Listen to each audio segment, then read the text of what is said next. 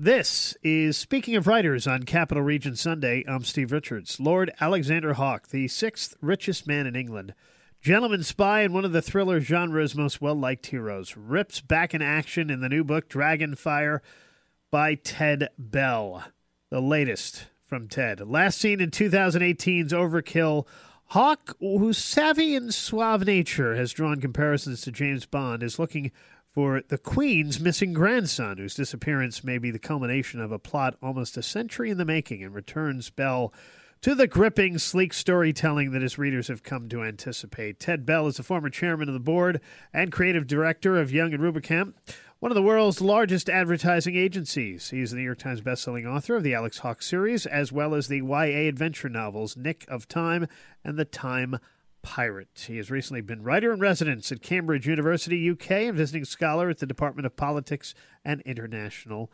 Relations. Happy to have Ted Bell join me now here on Speaking of Writers. Ted, welcome to this program. Well, thank you so much for having me on, Steve. So where did the idea for Dragonfire come from? I started thinking about Dragonfire. You mentioned that I was writer-in-residence and visiting scholar at Cambridge. Our whole focus that year at political science and international studies was China, and so I can't keep doing Putin forever, so I thought I'd give the Chinese a swat at it. But it was I tend to write these books based on what I'm feeling at the time, just in my gut, which is kind of how most all advertising creative people decide what's good and bad. And I've just been looking at them and during the Trump era, when they've got millions of people underground, and the human rights abuses are horrible. And then when Hong Kong, when that hit, I said, okay, that's it. That's what I'm going to do. Chatting with Ted Bell here on Speaking of Writers. His new book is Dragonfire. For those who don't know, how did you create Lord Alexander Hawke? I guess the seed was planted when the summer I was 13, I think, and I read my first James Bond book and then read all of them that were out at that time, and they really changed my life. I grew up in a small town on the Gulf of Mexico, and it was nothing happening, sort of boring. And then I discovered a whole new world through those Bond books, of danger and Aston Martins and London, Paris, and whatever. And it just made me think that I wanted to live in that world. And by the way, advertising turns out to be a great way to do that, because we had clients all over the world, so I was always traveling. But yeah, I kind of have always had an Anglophile attitude about British spies and British automobiles, and I just think that it's a more romantic to Americans to have Alex Hawke be an English lord and all things British. Chatting with Ted Bell. His new book is Dragonfire. Ted, where'd the title come from? I don't know. At first I for a long time when I was writing, I called it Dragon. Because it's a big symbol in China. And then for some reason I started thinking about fire-breathing dragons. And I try to have one-word titles. So Dragonfire it's very Chinese, and it sounds like it's going to be mysterious and thrilling and a good read, which I hope it is. Ted Bell's my guest here on Speaking of Writers, a New York Times bestselling author. His new book, an Alex Hawke novel, is called Dragonfire. I want to talk to you about your writing process a little bit, Ted. Do you use an outline, or do you let the story unfold as you're writing it?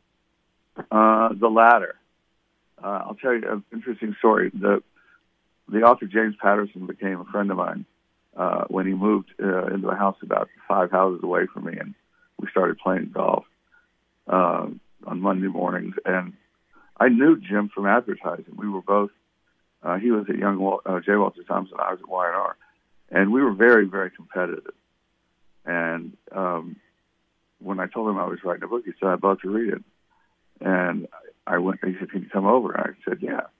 He said, I like it, but you got to tell me, why do you go down all these different roads, these twists and turns, all these roads you go down? I said, that's the way I like to do it. He said, you should outline. And I said, Jim, I'd love to take you. You are the best-selling author in the world, and I'm probably crazy for walking away. But what's fun for me is not knowing where I'm going to end up that day until I'm actually writing it and hearing it in my head. I do. If I'm going to do an outline, I would maybe pick 5 key scenes that I wanted to be in the book, but not chapter by chapter. I wouldn't want to do that. So you don't do an outline, Ted, but do you have a mental checklist as far as what you want the book to contain? Yes. And once again, I took my model, role model, Ian Fleming. I think what seems to be is the way he thought about it was, okay, you've got the hero, and he's firmly grounded and rooted in our imagination. All you got to do, book by book, is come up with a new villain, each time worse than the last, and a new girlfriend. So that's about all I think about. Who's the girl going to be, and who's the villain going to be? Are you a disciplined writer, and you have a special place where you write? You write every day at a certain time? Yeah, I've got an office here. I live in an old farmhouse in the back country, and I've got a wonderful office that looks out on the gardens. And I merrily sit there. I try to start at 9 and finish by 2. So that's 5 hours a day, and that's about all the mental energy I can expend and still keep the energy up. Ted, how long does it take to research a novel like this? Well, it kind of varies. If it's a place I've not yet been, but I go there, as was in the case when I wrote Tsar, which was the first of my books to feature Putin as a character. But I knew I couldn't write about Russia and the Russian people and this, St. Petersburg and the Kremlin. And I knew I had to go. And so I took 2 weeks and spent a week in Moscow and a week in St. Petersburg, and then drove around a little bit. But so that added some time that I had to learn all about Putin. And I had the way I got to Cambridge. Just sort of a side note.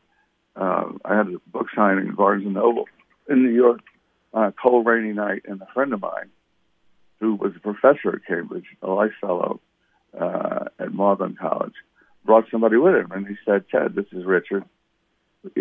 We really enjoyed your talk. Richard would like to know if you'd like to join us for dinner." I said, "Yeah." So I go to dinner with the 3 of them, and Richard just keeps pumping questions at me, like, "And how did you get that piece of information about Putin building a prison on top of a Soviet Navy radioactive waste dump? How did you get that idea?" I said, "I just made it up." And we went on and on and on. And he said, I guess Steph didn't tell you, but the reason I'm so interested in all this is I am the chief of MI6, military intelligence, the British Secret Service. He was the head. He was the M of the real thing. And he turned to my friend and said, "Yeah, don't you think it'd be fun to have Ted at Cambridge? He doesn't think the way we think. We might get some good stuff out of him." So he's the one who got me into Cambridge, was the head of MI6. So that was a pretty good introduction. Yeah. Chatting with Ted Bell here on Speaking of Writers. His new novel is Dragonfire, an Alex Hawke novel. Ted, are you working on another novel? And if so, can you give us a sneak peek into what it's about? Yes, I can. So I once again, I didn't outline the whole story, but I had this idea that ever since he and Putin had a falling out, he no longer enjoyed the protection of Putin, nor that of his son, protection from Putin. And then overkill, Putin actually does an amazing kidnap aboard a gondola going up in the Swiss Alps, and somehow manages to get Alexei, that's the son, away from him. So Hawke rescues him in the end, Hawke and his team. And so I figured, okay, well, I've got, Putin's back on the scene, and he's offered a 10 million ruble price on my head for the person that can bring him my head on a silver platter to the Kremlin. And so I just thought about that. And then he almost died in Overkill. He was disemboweled by this horrible psycho killer named Mr. Smith, and left for dead at his cottage in Bermuda. So he's been recuperating from that.